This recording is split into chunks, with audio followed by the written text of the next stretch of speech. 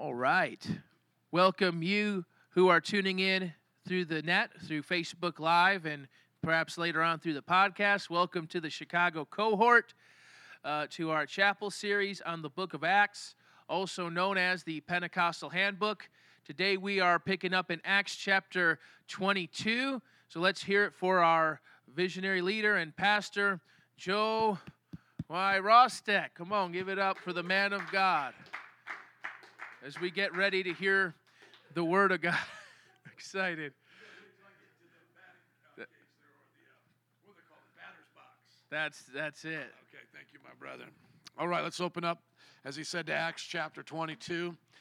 As I was listening to all of the rest of the chapters, it may seem for us, especially, even for me, to put myself out there, a little bit less exciting because you're dealing with now the historical narrative of Paul going from being a free man doing ministry to being arrested, defending himself, and eventually being brought to Rome.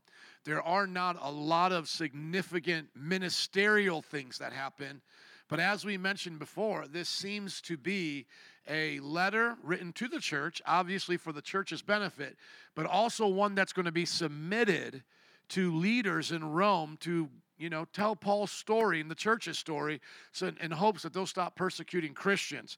So it's important that we still read it and understand the historical narrative, even though it's not kind of following the same pattern of revival or riot anymore.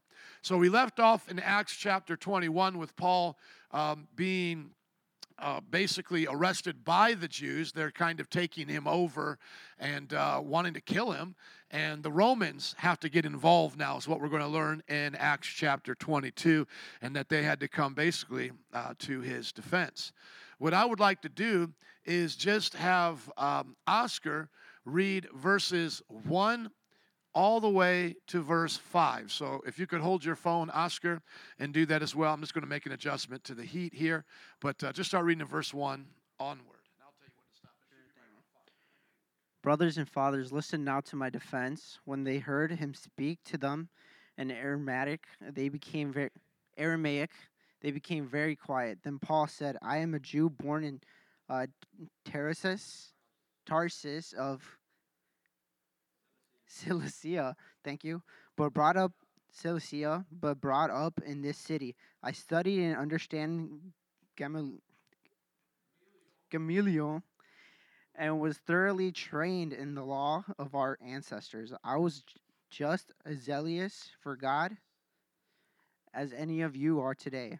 I persecuted the followers of this way to their death, arresting both men and women and throwing them into prison. As the high priest and all the council can themselves testify, I even obtained letters from them to their associates, and Damascus, and went there to bring these people as prisoners to Jerusalem to be punished. Wonderful. Thank you, my brother. And so we have to all work on the names of the Bible, don't we? So that's an encouragement for all of us to do that. So we look here, he addresses them as brothers and sisters. That was a common title for Jews to regard themselves as brothers and sisters, a title they would use amongst each other. That could be a little bit confusing when you get to the book of Hebrews and understanding the warnings. Sometimes people say because the author of Hebrews is calling them brothers and sisters using the word adelphoi, that this could be just to Jews, not necessarily Christians. But as you read further in the book of Hebrews, when he addresses them, he then talks to them as fellow believers, having received salvation, having accepted the teachings of Christ. So I just say that because there are times when it's culturally acceptable in the Bible to call somebody a brother or sister who is not necessarily a born-again person. And so certain cultures carry those traditions. But we want to make sure that we differentiate between our spiritual brothers and sisters. Now, one thing we want to make sure of is that we don't consider people our spiritual brothers and sisters, use the term rather culturally a brother and sister, and then confuse them to think we mean that spiritually they're our brother or sister. So when talking to a Mormon or somebody, and you may be used to always using the language brother or sister, or, listen to me, brother, you want to be clear with them. Brother in humanity, but not brother spiritually. Does everybody get that? Okay, so that's an important thing to know about that title there. Brothers and fathers is what he says there. Brothers and fathers. Now listen to my defense.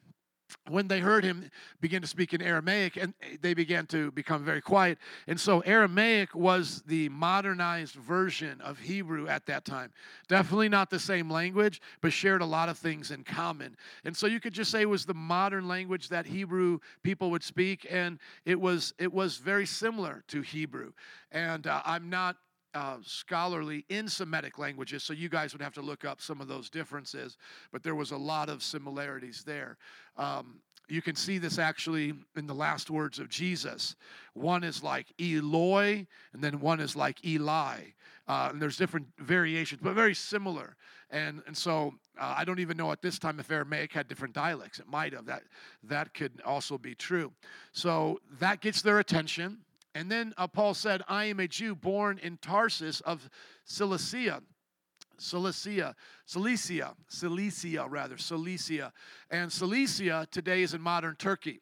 So Paul is saying, hey, I am a Jew, and I was born over here in Turkey. Like for us, that would be in modern-day Turkey. I was born over here, but I've been brought up in this city. So I've been with you guys. I studied under Gamaliel and was thoroughly trained in the law of our ancestors. Now, have we heard the name Gamaliel in the book of Acts before? Yes, we have. When did we hear about Gamaliel, Lawrence?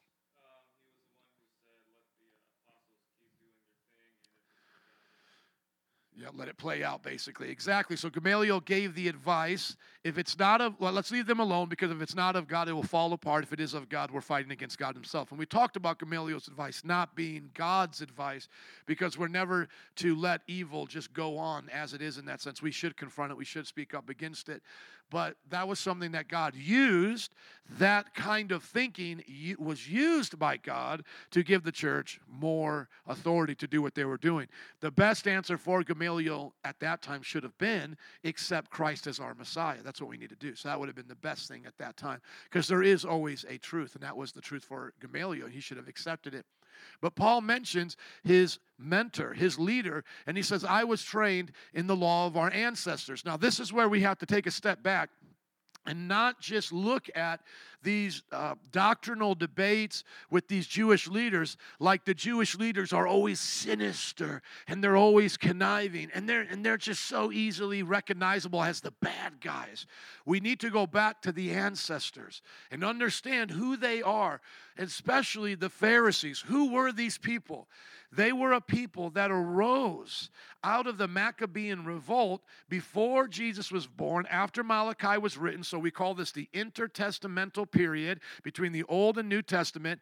And we also call it the First Temple Jews. When the temple was built, rebuilt there in occupation, Second Temple Judaism, not First Temple. First Temple was King Solomon.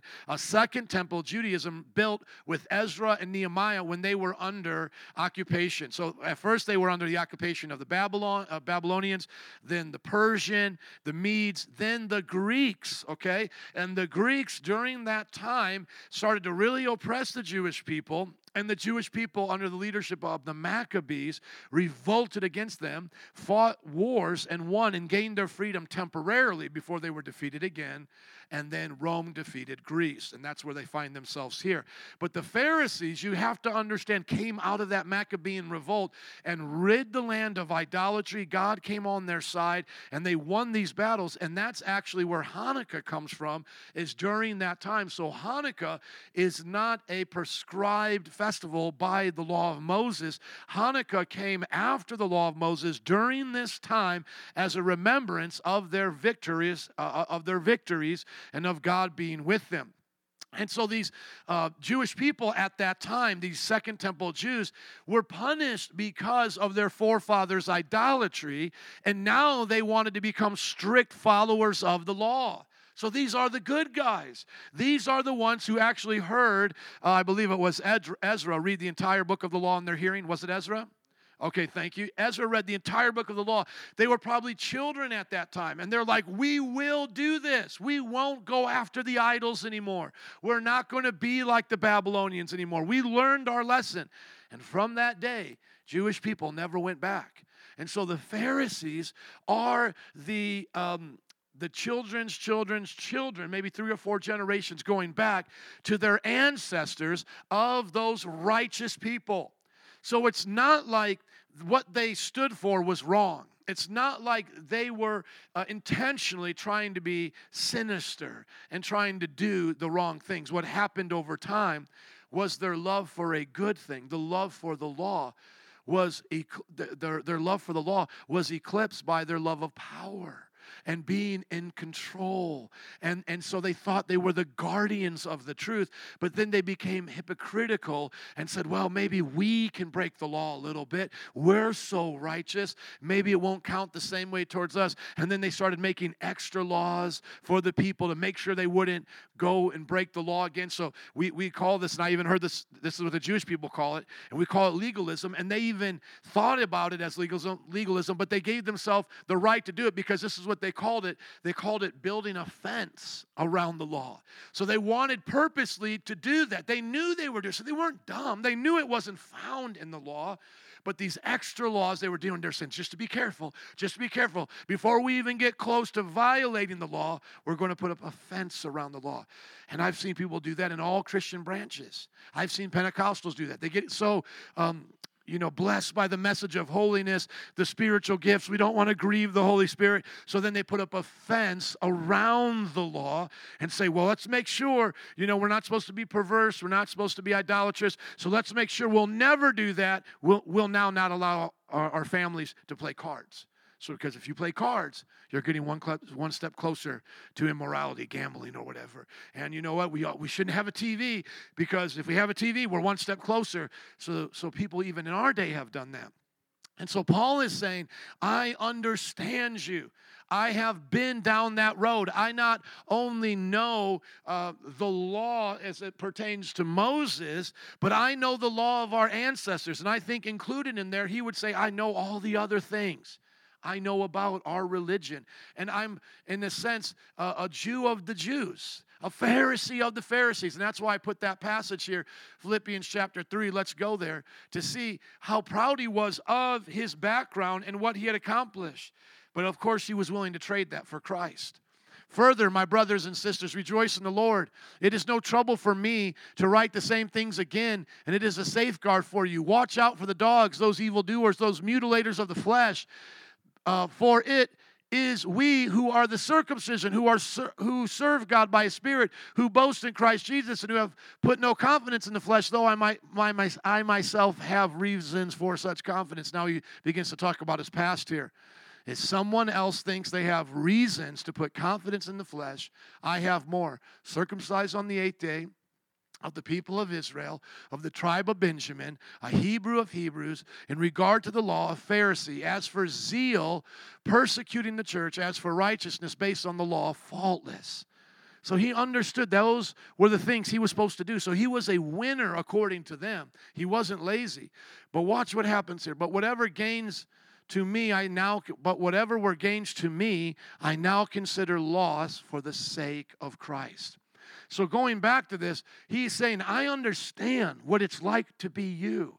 I know what it means to win, to have these gains, to say you can commit the law to memory, to say you can remember all of these other extra laws, that you can devote yourself to studying under a mentor and be faithful to them and earn their approval. He says, I understand all of that. And then watch what he keeps saying here. He then says, I was just as zealous for God as any of you are today. I persecuted the followers of this way to their death. So he's saying, man, I even went after them to kill them, arresting both men and women and throwing them into prison, as the high priest and all the council themselves can testify. So he's saying, look, just ask them. You know what I'm about. So Paul is making a great defense here. I even obtained letters from them to their associates in Damascus and went there to bring these people as prisoners to Jerusalem to be punished. And so there he is. Why should they be mad at him? So put yourself now in the role of the Pharisee. Okay? You think you're doing the right thing.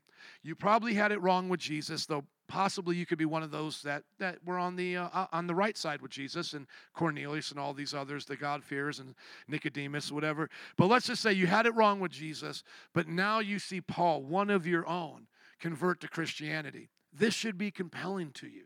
This should be like, man, one of us, one of my own brothers, man. He was just like me. He was even more intense than me, and he's come to Christ. I should take him serious. But what you're going to see is that they don't want to hear it. And that, to me, is what we have to really take away from this. We'll do our part, but you know what? God won't force them to do their part. God will never force someone to go to heaven.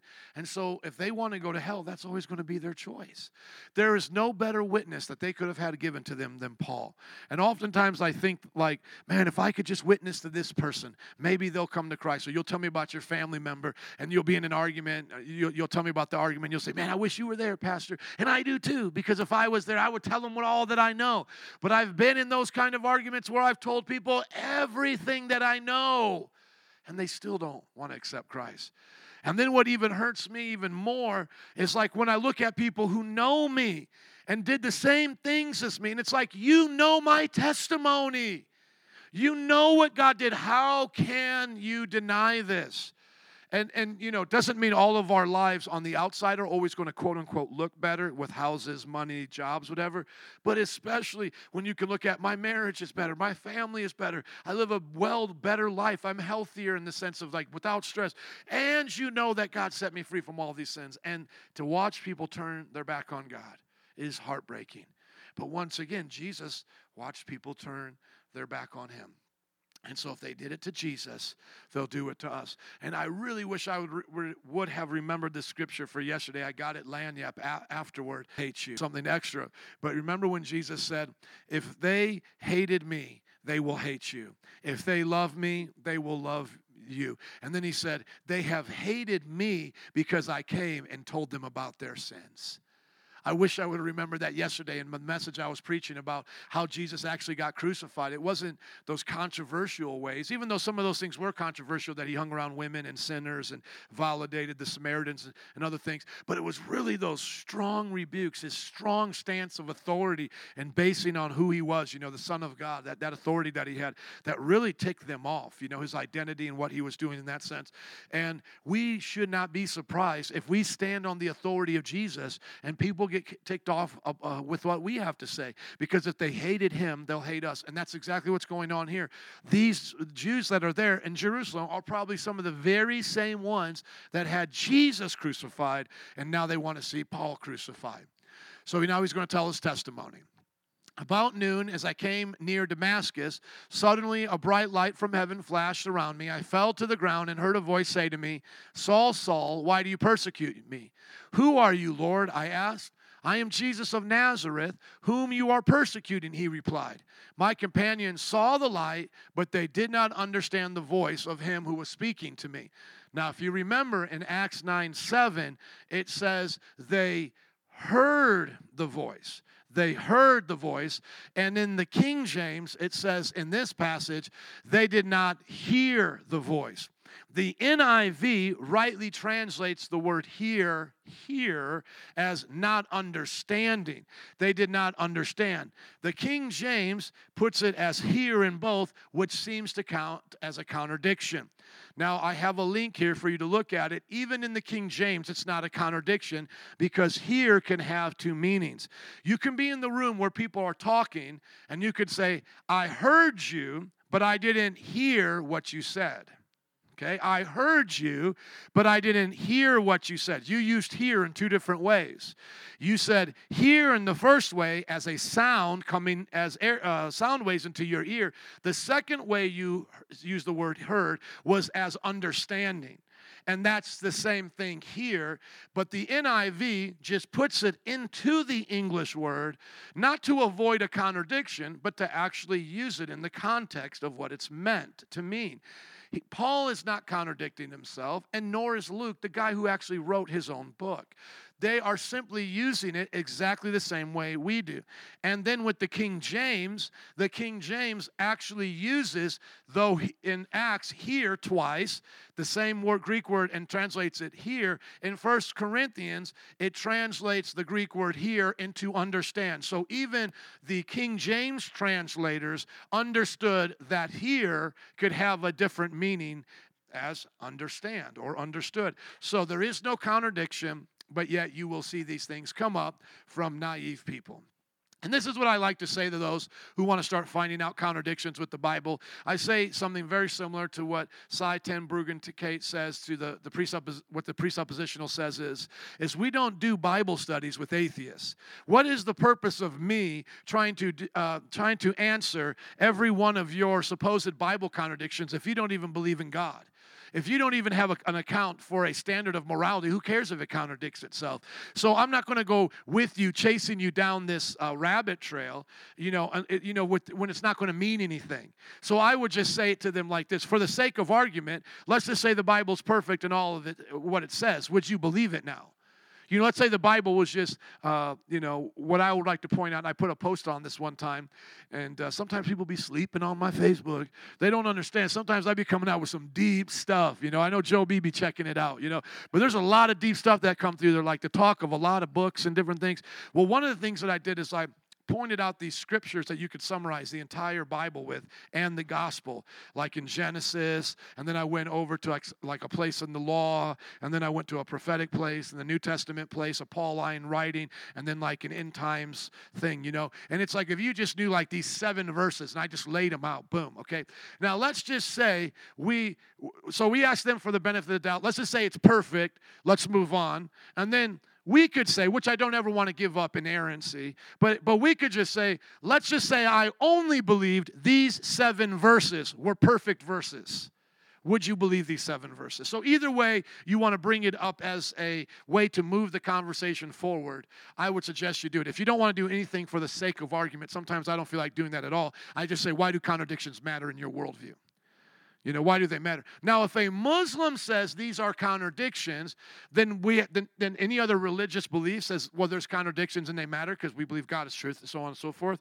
We'll say, well, then we can line up our contradictions with your contradictions on another day of discussion, because I have just as many, if not more, from your book, which I actually believe are substantial, where I don't believe mine are. If you want to do that, let's do that on another day. And you could say that. You could say, let's examine both of our texts in its contradictory nature. What I like to do is say, I'm not going to argue about axioms. This is what I learned about Clarkian presuppositionalism. So there's different types of presuppositional apologetics. One is Van Tillian presuppositional apologetics, and that's what Greg Bahnsen taught, as well as the modern-day evangelist Cy ten Bruggen. And that's what you'll kind of see with James White and Apologia guys. But there's another branch of apologetics, a peer of Van Til, who was also Gordon Clark. As I began to study Gordon Clark more, I began to find myself more in common with him than Van Til in some areas, and then I re-listened to some Bahnsen discussions on Van Til, and then I found out they agreed on those things. So honestly, I don't know where they agree and disagree anymore on these things that I'm going to share with you, but I love the way Gordon Clark talks about it, and that is, if we're all going to have a starting point, there's nothing wrong with just granting people starting point, just giving them the blank check, going, it's okay, give me my axiom, I'll give you your axiom, and let's argue from there our presuppositions and propositions that come after that. And presuppositions would still be things you couldn't necessarily prove, but they come correctly from your axiom, where propositions would have to be proved, okay? So I would say to the Muslim, I'll grant you your axiom of the Quran. I won't even debate whether or not it's consistent with itself. I'll just grant it as it is, as you believe it.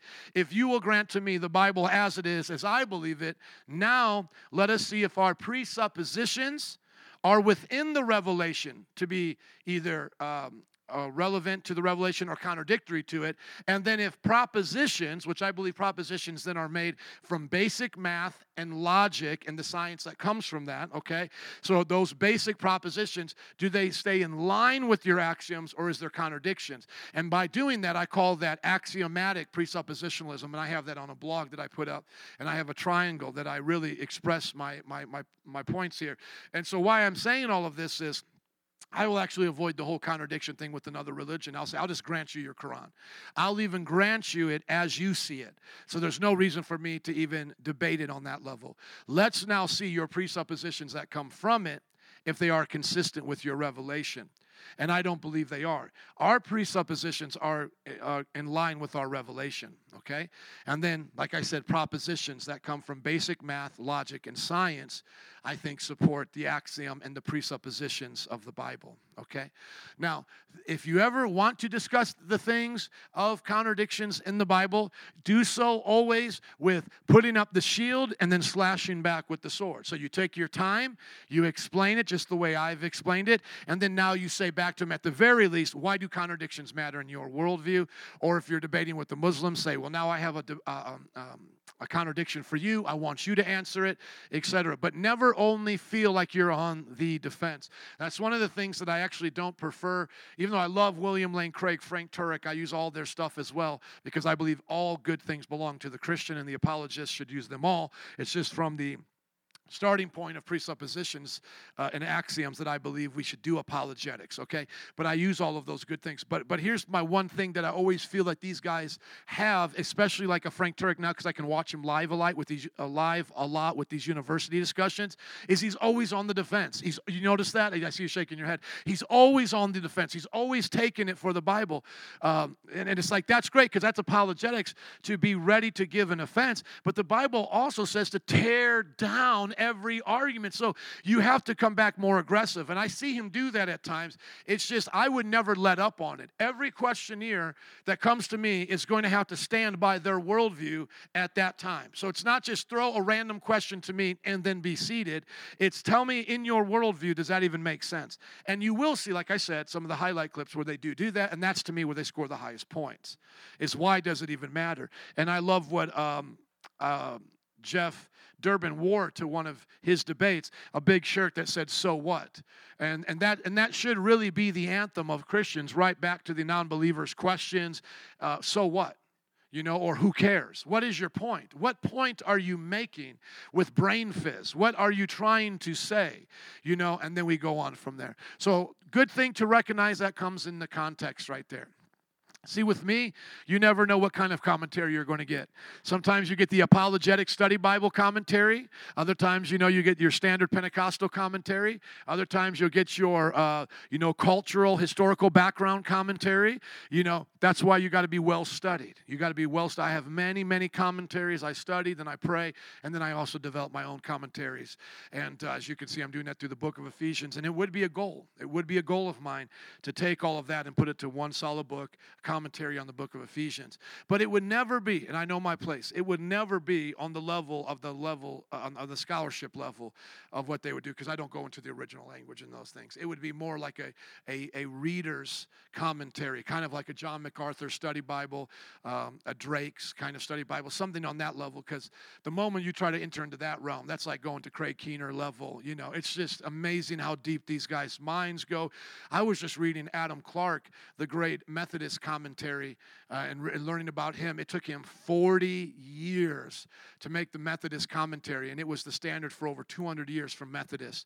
And just to put it in perspective, he wrote, his commentary was 6 volumes, way bigger than Matthew Henry's commentary, way bigger than all of these. He did half of a 12, if they put it in comparison on this biography I was learning, these one guys had all got together, like many of them, I think it was like a handful, like 4, 5, 6, 7, made a 12 commentary series. One man by himself, a Methodist, made 6 volumes, 6 books, huge books on the entire Bible. And that's just a massive amount of work, guys.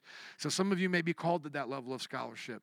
And even when I'm doing my writing, I think about, will this live beyond me? And I hope that it does. Okay, so there's a little lagniappe there, apologetically speaking. So they did not hear the voice of him who was speaking. "What shall I do, Lord?" I asked. "Get up," the Lord said, "and go into Damascus. There you will be told all that you have been assigned to do." My companions led me by the hand into Damascus because the brilliance of the light had blinded me. A man named Ananias came to see me. He was a devout observer of the law and highly respected by all the Jews living there. Now, this is once again, we have to stop and say, does this give place to the Judaizers? No. First of all, I just read Philippians today, and Paul throws all this in the garbage that he may know Christ. That's literally what he says towards the end of that passage. So this is not to say that the law is what every Christian should be doing. Remember what I said before is my stance on why these men still kept the law, upheld the law in such a high regard. He was even in the temple, making these vows with the brothers. The reason is because they saw Christianity as a fulfillment of the law, and they wanted to remain in good standing with the Jewish community so that the Messiah might come and rule and reign on the earth for the Jewish people to rule over the nations. The Gentile revelation was just starting to come in. Jesus had talked about it briefly, but said he had more to reveal to them. And Peter's starting to get it, with the vision he had. Paul's starting to get it. Well, by this time he's gotten it, right? But the epistles are starting to be written and the words are coming out there. So there's not a either or. It's not that they had to stop being a Jew to become a Christian. They could be a full covenantal Jew in that sense. Like they could really embrace the true meaning of Judaism as a Christian. And that's why he's really trying to tell them, look, this guy's a good guy. I'm a good guy. There's nothing we're doing against you. Now, I believe, like I said, after the destruction of the temple, that all of Hebrews then was supposed to be enacted. And that the Jewish people can now by choice continue in the old covenant, but are not mandated to. I believe it was their mandate to do it up until the destruction of the temple, because this was the way that God blessed them, and they could certainly be a Christian, someone who believed in the Messiah, and be a Jew, because that was the whole point of being a Jew. Okay? So that once again doesn't mean because Ananias kept the law that now this Gentile in Ephesus needs to keep the law. Does everybody get that? That goes back to the Council of Jerusalem. They were clear. These guys don't have to do it. And then, like I said, because I read it to you before in Hebrews, what is obsolete is now, soon, and passing, and will pass away. It's passing away and soon will disappear. What do I believe that means? For the Jew, after the temple was destroyed, they now could understand that it was only new covenantal living for everyone. New covenantal living. Okay, so this man comes, Ananias, he's telling the story. You guys remember this. We're going to hear it one last time in chapter 26, I believe, before we end the book. So you'll hear it a total of 3 times, 9, 22, and 26. A man named Ananias came to see me. He was a devout observer of the law, highly respected by all the Jews living there. He stood beside me and said, "Brother Paul, receive your sight." And at that very moment, I was able to see. Then he said, "The God of our ancestors has chosen you to know his will and to see the righteous one and to hear words from his mouth." Look at the high regard they had for Jesus here. "You will be his witness to all people of what you have seen and heard." So Jehovah Witness technically is a Jesus witness. Hey, so when we go back to those passages of Isaiah, "You will be my witnesses," says the Lord, Yahweh. Who is Yahweh there? The Son, because the Son takes on his Father's name. Are you listening? In the name, not names, of the Father, the Son, the Holy Spirit. So we are Jesus' witnesses. And by being Jesus' witnesses, we are Jehovah's witnesses. We are Yahweh's witnesses, which is the more correct way of saying Yohevah from the Hebrew Tetragrammaton. It says, "You will be his witness to all people of what you have seen and heard." Now, what are you waiting for? Get up, be baptized, and wash away your sins, calling on his name. Now, right here is probably the best scripture that a oneness Pentecostal can use to show us you have to be baptized to be saved. Now, they couldn't do it with the baptism of the Holy Spirit. We know that argument's been destroyed. So since this is now just a baptismal, what we call baptismal regeneration, that you're not regenerated until you're baptized, we would have to also add into this the Church of Christ.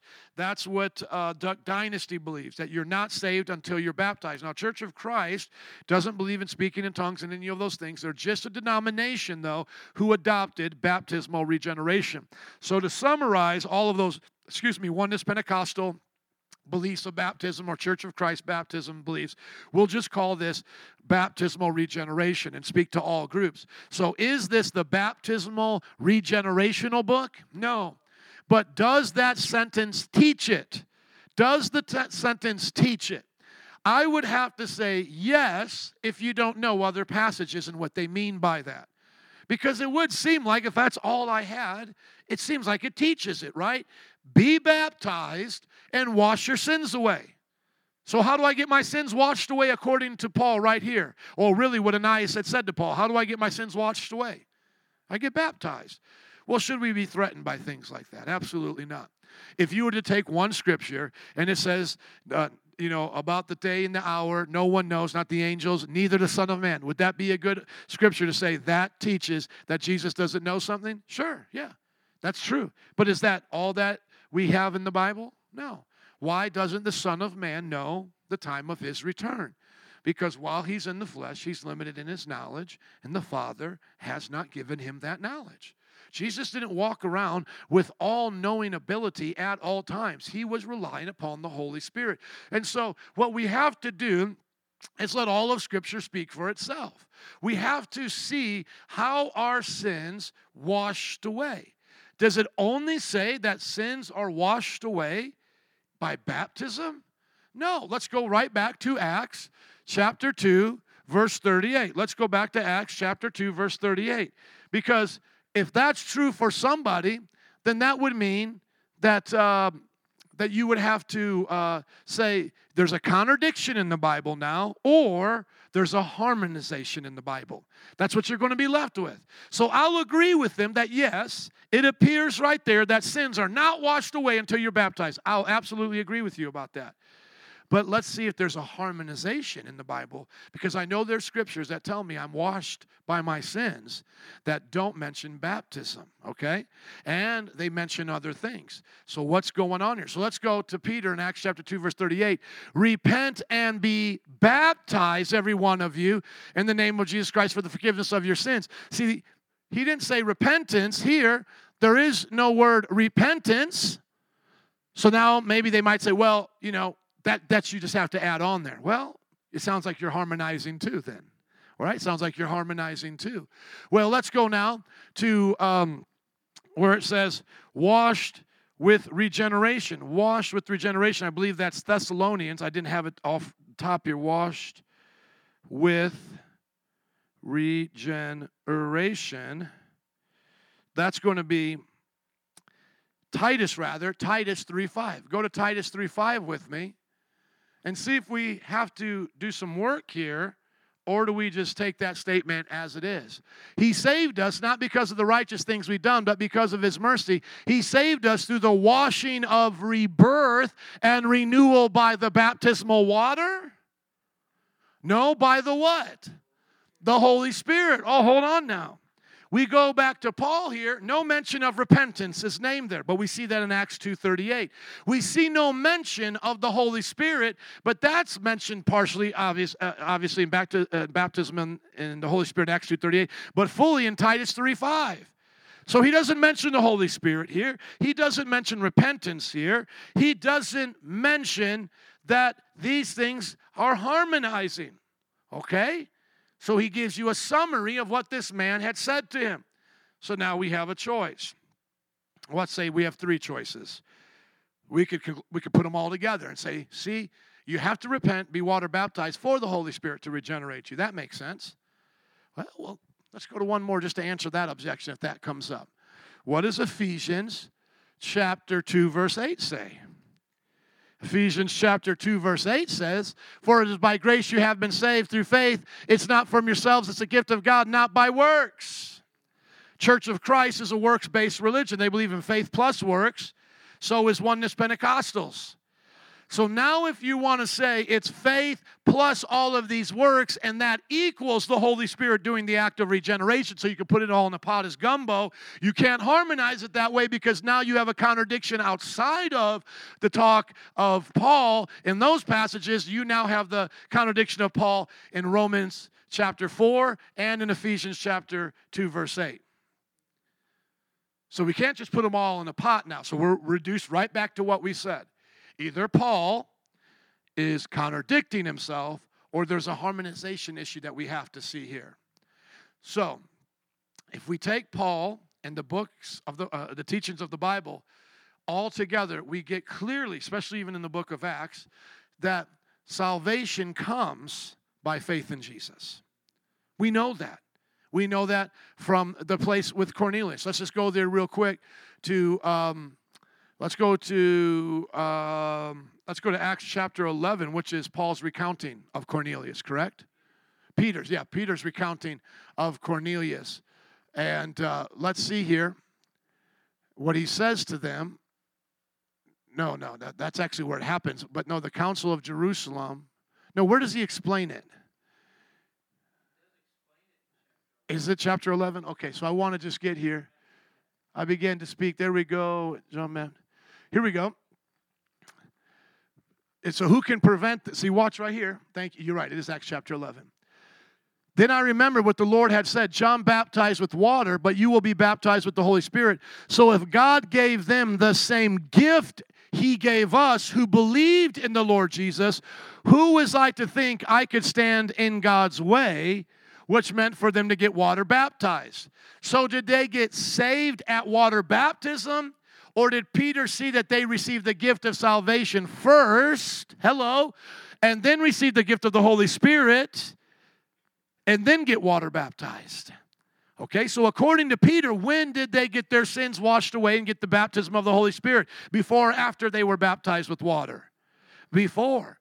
So you can't have your sins washed away twice. No, your sins are washed away the first time. And let me just show you again. Let's go to Philip in Samaria, which is Acts chapter 8, I believe. Acts chapter 8. See, I'm getting better at knowing my chapters now, aren't I, Professor? I've studied it a little bit. Okay, so he preaches to them. Now watch right here again. When they believed the good news about the kingdom of God and the Lord Jesus Christ, they were baptized, both men and women. So when they believed, they were then baptized. But did they have the baptism of the Holy Spirit? No, they got the baptism of the Holy Spirit afterward. I know some of you are getting confused, but I'm purposely showing you that there's different things that happen with water baptism and the baptism of the Holy Spirit. But what's always happening first? Salvation by faith. That's what's always happening first. So the Oneness Pentecostal has no ground to stand on by saying that the water baptism is what saves you. And now if they want to say it's a part of salvation, you've added works, and you're going against Ephesians. So you're standing now in contradiction to the book of Acts and the rest of the Bible. So there is no way of putting it all together like a gumbo mix. I threw that in as a third option. No way to do that. And there's no way for them to harmonize the accounts, not only of didactic recollection of the Scriptures, the teachings of the Scriptures, the clear like Ephesians, you're saved by this and that, but also the narratives of the Scripture, as I just showed you. So now when we go back to Paul saying that Ananias said to him, which by the way he didn't recall in his, it's not actually recalled in the Acts 9 account. He actually recalls it here. It's like, oh, we never heard that before. Okay, but we believe you, Paul. But when Ananias says, be baptized and wash your sins away, let's now look at it from this point of view. Does he mean literally Paul is not saved yet and that Paul has to be baptized to be saved? Or does he mean that baptism, in a sense, represents the washing away of your sins? And it's a public proclamation of what God has done. We would think that's sloppy speaking, but to them, they could be so bold in saying it that way because they understood what salvation was and what that represented, okay? And they could do the same thing with communion. This is the body of Christ. And they would say it like that. This is the blood of Christ. But they didn't mean what the Catholics said it meant. They were partaking of the promise of Jesus over and over again, reminding themselves as they had taken Jesus into their heart by his literal words. That's why he said, "What this is my flesh, and this is drink. My flesh is real drink. My flesh is real meat, and my spirit is my blood is real drink." He said, "The words I speak to you are spirit and they bring life. Jesus clarified that. So it's a spiritual, this outward thing like communion is an example of the inward thing that God does. And it's a spiritual play in a sense. It does have spiritual power. It's not only just symbolic, though it does represent what God actually did, but there's spiritual power in the baptism. Not the actual washing away of sins. We know that doesn't come literally that way. But there is power in the representation of the water and how you're washed clean in the baptism to represent how the blood of Jesus washed you clean. And that's why I put Hebrews 10:19. Hebrews 10:19 says that we were washed. Well, but watch this. It's not baptism. It says, therefore, brothers and sisters, since we have confidence to enter the holy place by the blood of Jesus, by a new living way open for us through the curtain, that is his body. See all this symbology here? Yes, it's symbolic, but it's also spiritually true. It's also spiritually true that Jesus made away with his literal blood, right? Okay, keep following this here. Since we have a great high priest, a great priest over the house of God, let us draw near to God with a sincere heart, with the full assurance that faith brings. See, what brings assurance to us? Faith. Having our hearts sprinkled to cleanse us from a guilty conscience, and having our bodies washed with pure water. So how is the heart actually cleansed? Is it physically cleansed when I'm baptized? No. My heart is spiritually cleansed by the blood of Jesus. That's literal, right? But my body is physically washed. So it's not only symbolic, it's also spiritual. Do you get it?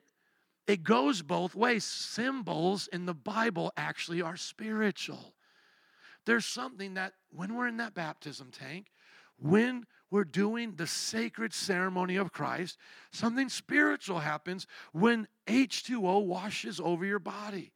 It is symbolic of what happened inside of you, but it's also spiritual to be washed. It's also spiritual. I could say the same thing with communion. We're eating just bread. I get it. We're drinking just grape juice or wine. I get it. But it's also spiritual. You're also taking what I like to call the red pill.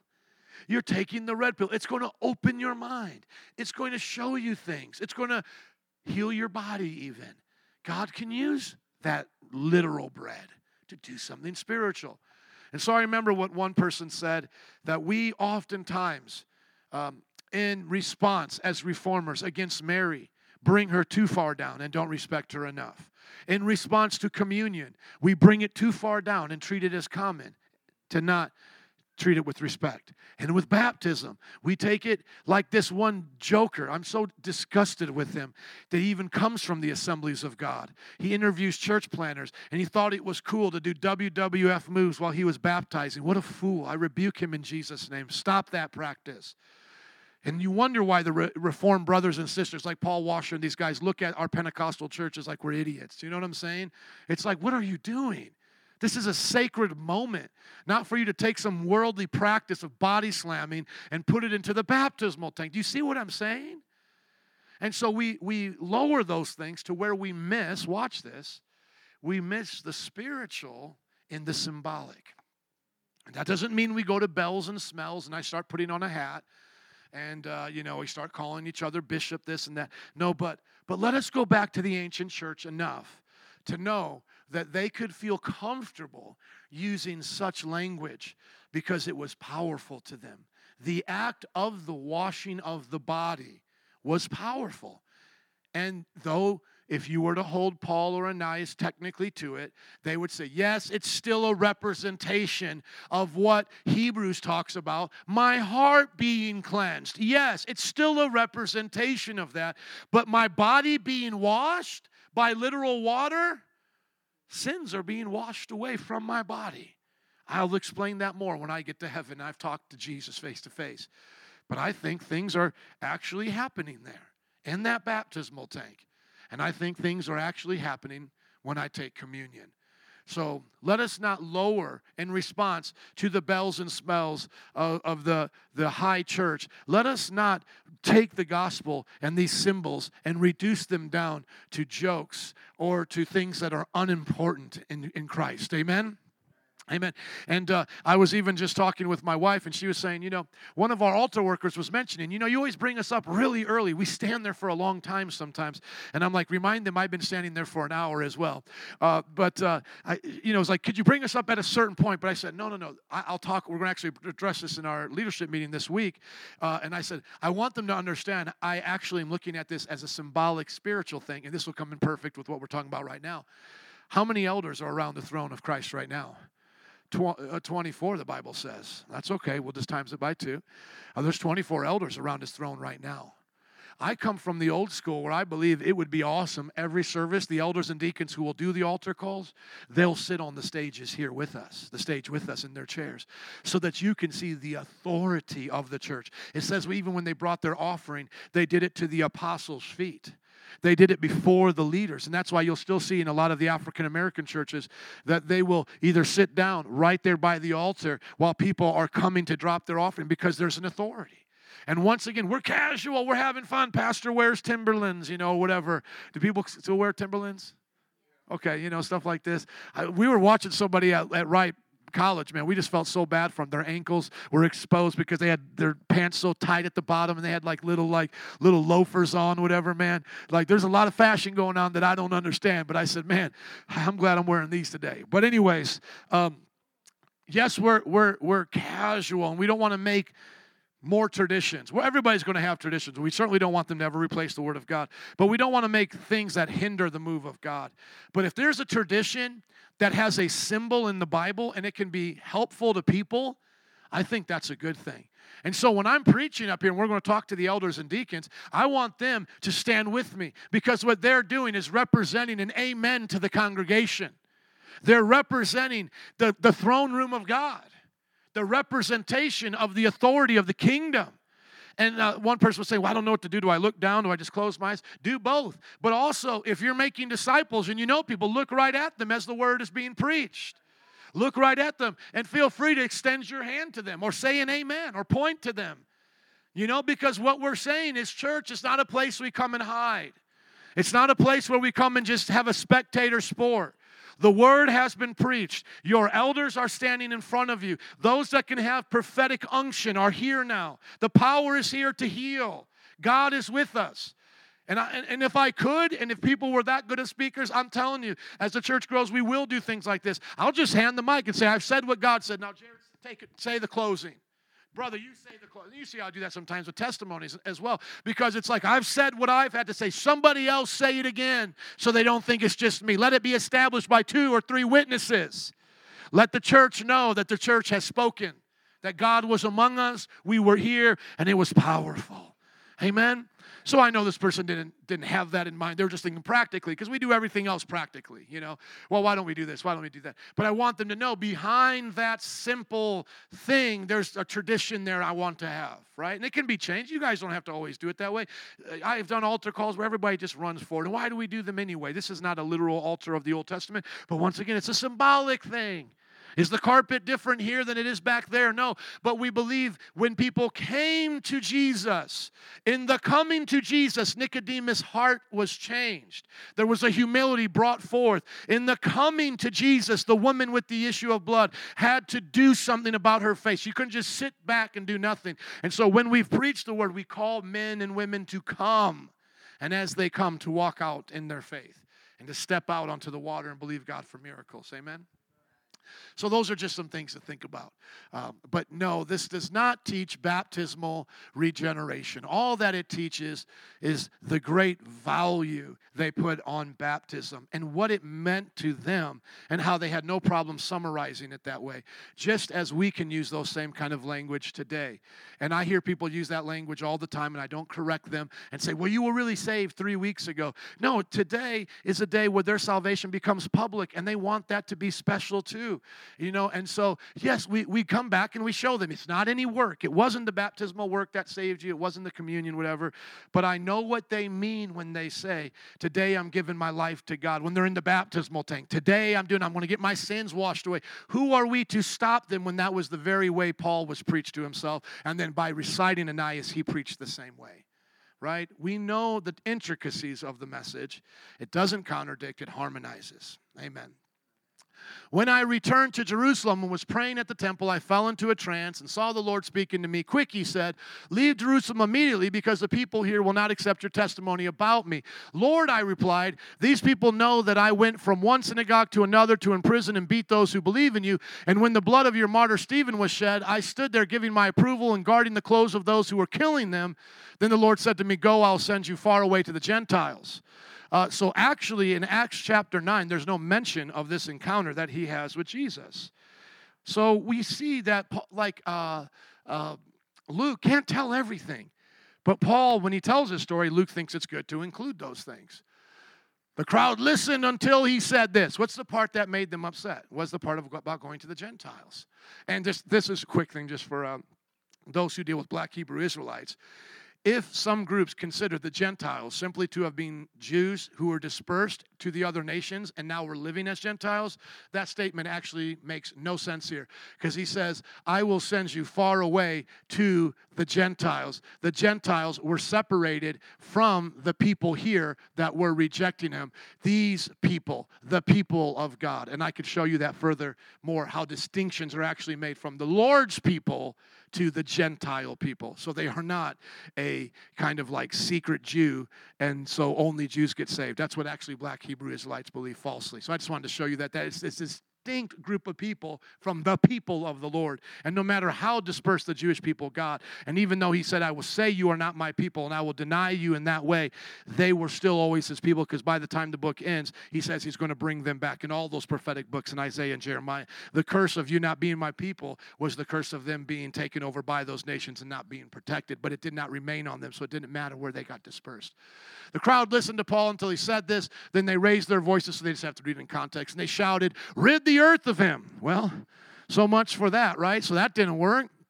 So we're thinking, he's going to get someplace with these guys, and he doesn't. It's not fit for him to live. As they were shouting and throwing off their clothes and flinging dust in the air, you guys can start loading up for class. The commander ordered that Paul be taken into the barracks. He directed him to be flogged and interrogated in order to find out why the people were shouting at him. So they're about ready to beat Paul, right? Whip him. As they stretched him out to flog him, Paul said to the centurion standing there, is it legal for you to flog a Roman citizen who hasn't been found guilty? And now we know why Paul had two names now. It wasn't because God chose it to have two names like Peter. No, he had two names, a Roman name and a Hebrew name, because he was a Roman citizen and a Jew. When the centurion heard this, he went to the commander and reported it. What are you going to do, he asked. This man's a Roman citizen. The commander went to Paul and asked, tell me, are you a Roman citizen? And they had to tell the truth. And if they were caught lying, they would get in a lot of trouble. And once they said they were, they had to be treated like one until they could prove otherwise. So that's how serious it was. So when he said, yes, I am, it's serious, he answered. Then the commander said, I had to pay a lot of money for my citizenship. But Paul says, I was born one. So they get the idea that somewhere in Cilicia, that Paul's father became a Roman citizen, or his grandfather. Somewhere around there, these Jews could have become Roman citizens by doing good work for the Roman people at that time. So his father, by reference here, his father had to have been a Roman for him to be born a Roman. But it had to also be Jew, because he was from the stock of Israel, which would have come from his mother and his father. He would have not just had one side of his family, he would have had both sides there to be that kind of Jew that he was. I had to pay a lot of money. He said, no, but I was born a citizen, Paul replied. Those who were about to interrogate him withdrew immediately. The commander himself was alarmed when he realized that he had put Paul, a Roman citizen, in chains. The commander wanted to find out exactly what Paul was being accused of by the Jews. So the next day he released him and ordered the chief priests and all the members of the Sanhedrin to assemble. Then he brought Paul and had him stand before them. So he gets arrested, about ready to get beat. He says, I'm a Roman citizen. They say, oh man, we can't do this to a Roman citizen. We got to let him go. Then the next day he says, come back and see me with the Jewish people, and we'll continue on in the story. You guys know where we're at. We're just still here in Jerusalem while Paul is arrested, right there, right around 57 AD. Many more things to discuss about his trial here. The book will end in chapter 28. Next Monday, I will be here. The following Monday after that, the last Monday in April, Pastor Jared will take his take at the book of Acts. And that will be Acts 24. Acts 24. So that would be awesome. He'll have the privilege of preaching one chapter, amen, out of the 28, which is awesome for him to have that privilege. But it kind of takes away my ability to say I preached through the entire book of Acts. So I may have to just preach 24 to my wife and kids on the way home or something to have that honor, amen, because I want to say it. I preached through the whole book of Acts. Amen. If I ever say it, you guys have the right to correct me. Well, Pastor, you didn't preach through 24. So you preached 27 out of the 28 chapters. What should we know from this chapter 22 today? Be ready in season and out of season to testify about what Christ and God has done in your life. Amen. Father, we thank you for this wonderful time together. We're learning, God, how to stand up for our faith, to share our testimony, to never back down, and to believe you to build your church, even through our hardships. We ask you to do it now in the students' lives and in our lives and in this city. In Jesus' name, amen.